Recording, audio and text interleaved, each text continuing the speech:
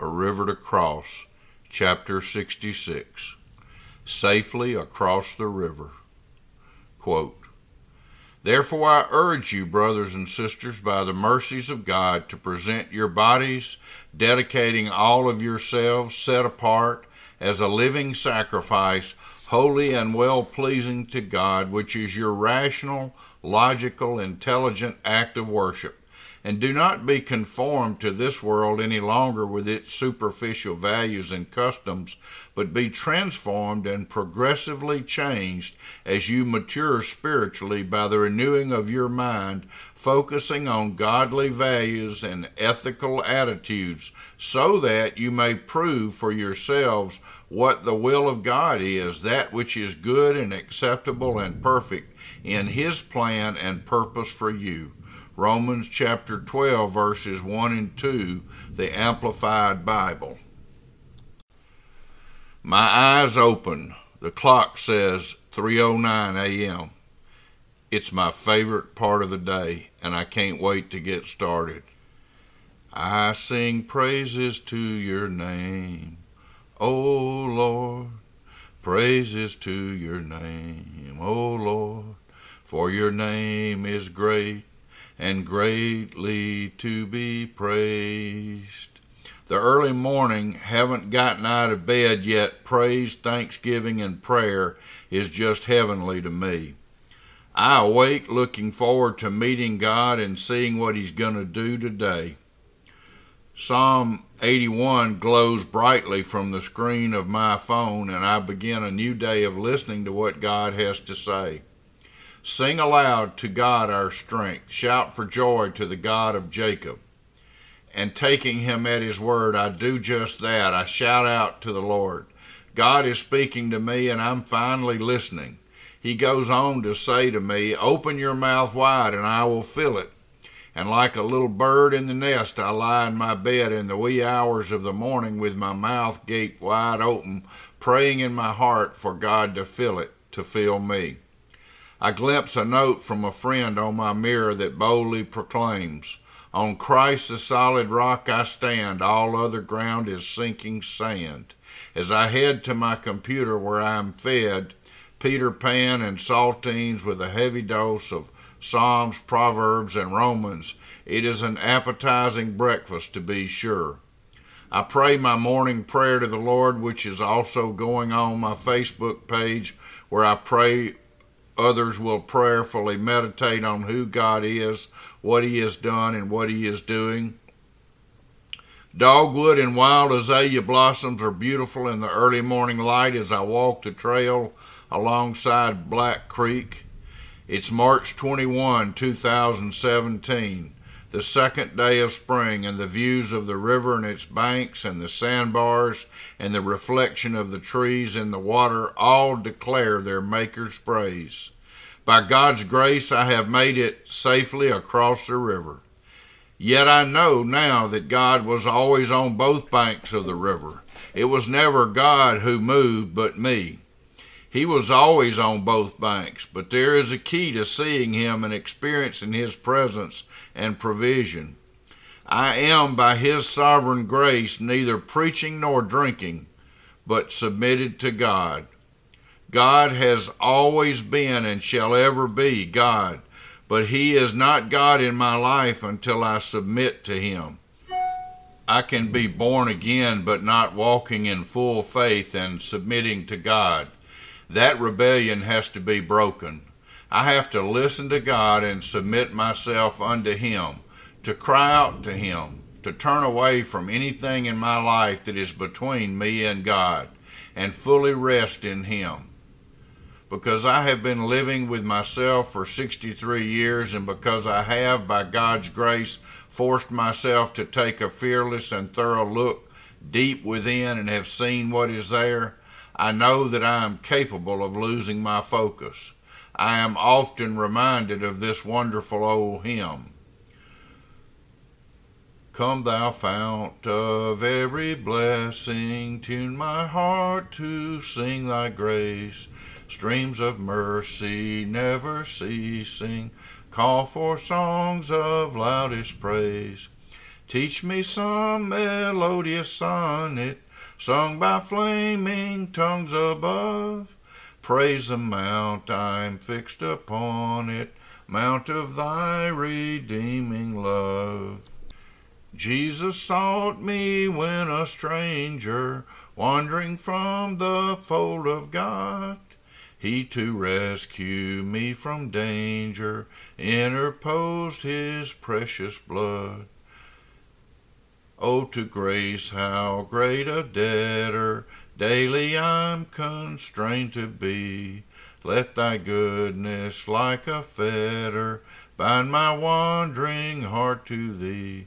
Prone to wander, Lord, I feel it, prone to leave the God I love.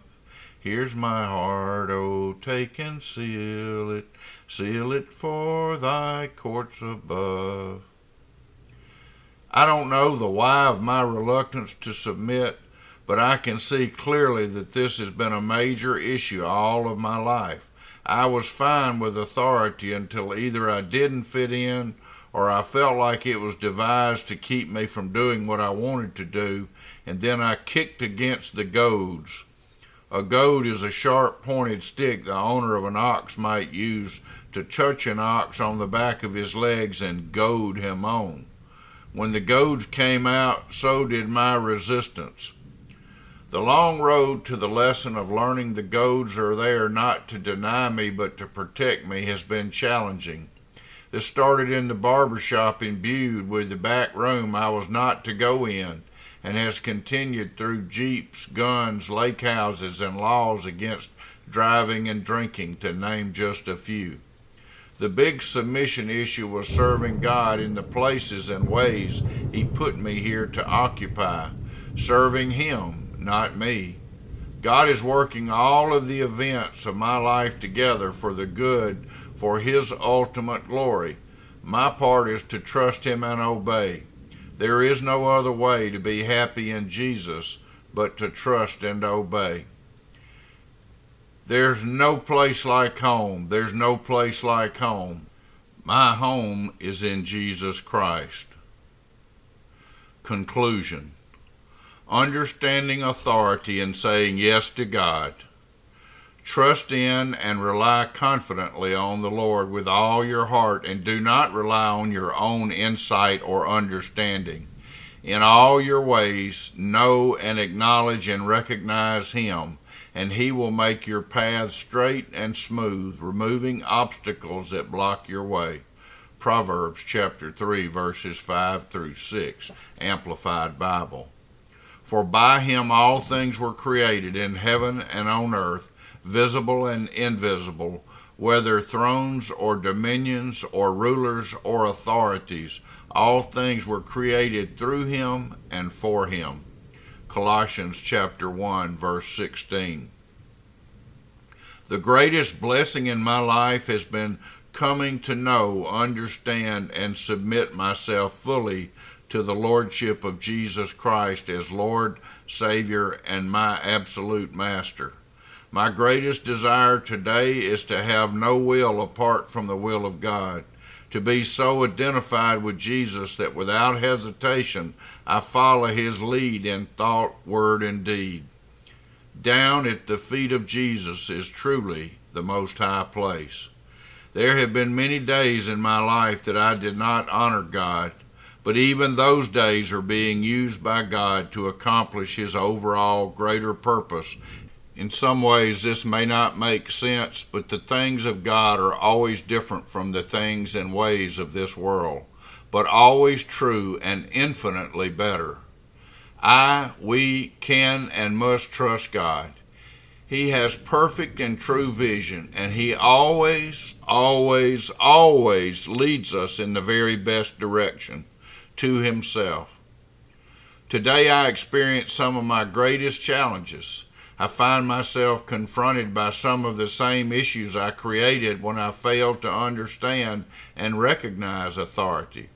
I have to live with all of the wrong seeds I have sown, but I also have the great joy of sowing right seeds in the midst of those challenges. I know assuredly that God is with me and He is working all things out for my good and His glory. I pray that this writing has and will continue to help you in your life, and especially in your relationship to God. Where we are in Christ Jesus is not an important part of life. It is our life. First, that we are born again as laid out in waypoint number 1. And second, that we then live the rest of our lives fully committed to Jesus. Anything less than full commitment and obedience is rejection, and that is not where you want to be, and it is not where God wants us to be. Jesus said it so well and so straightforwardly in these two simple but very pointed passages. Teacher, which is the greatest commandment in the law? And Jesus said to him, You shall love the Lord your God with all your heart and with all your soul and with all your mind. This is the great and first commandment, and a second is like it. You shall love your neighbor as yourself. On these two commandments depend all the law and the prophets. Matthew 22:36 through 40. But seek first the kingdom of God and His righteousness, and all these things will be added to you. All that we need in life is found in the person of Jesus Christ. All the answers to all of life's questions, as well as the joy and peace our hearts so desperately seek after, is found in the person of Jesus Christ. That is why Paul, the writer of the majority of the New Testament, said, Finally, my brothers, rejoice in the Lord. To write these same things to you is no trouble to me and is safe for you. Look out for the dogs, look out for the evildoers, look out for those who mutilate the flesh. For we are the circumcision who worship by the Spirit of God and glory in Christ Jesus, and put no confidence in the flesh. Though I myself have reason for confidence in the flesh also, if anyone else thinks he has reason for confidence in the flesh, I have more. Circumcised on the 8th day of the people of Israel, of the tribe of Benjamin, a Hebrew of Hebrews, as to the law a Pharisee, as to zeal a persecutor of the church, as to righteousness under the law blameless. But whatever gain I had, I counted as loss for the sake of Christ. Indeed, I count everything as loss because of the surpassing worth of knowing Christ Jesus my Lord.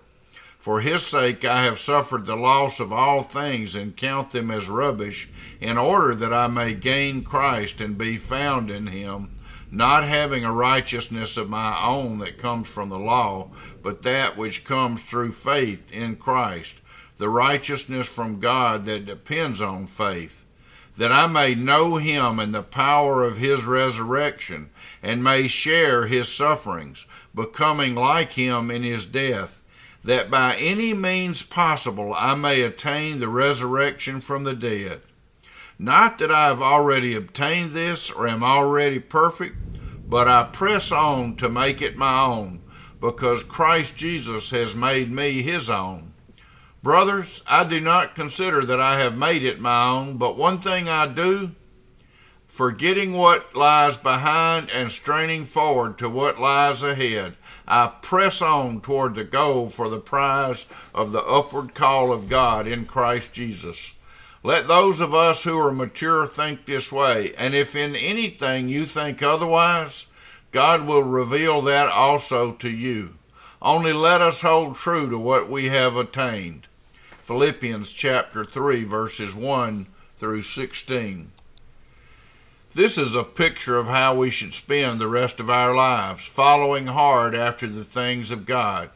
When I first got sober and started attending AA meetings in the fall of 2008, I realized that the difference between the ones who stayed sober and the ones who went back out was one simple thing. The ones who stayed sober were all in.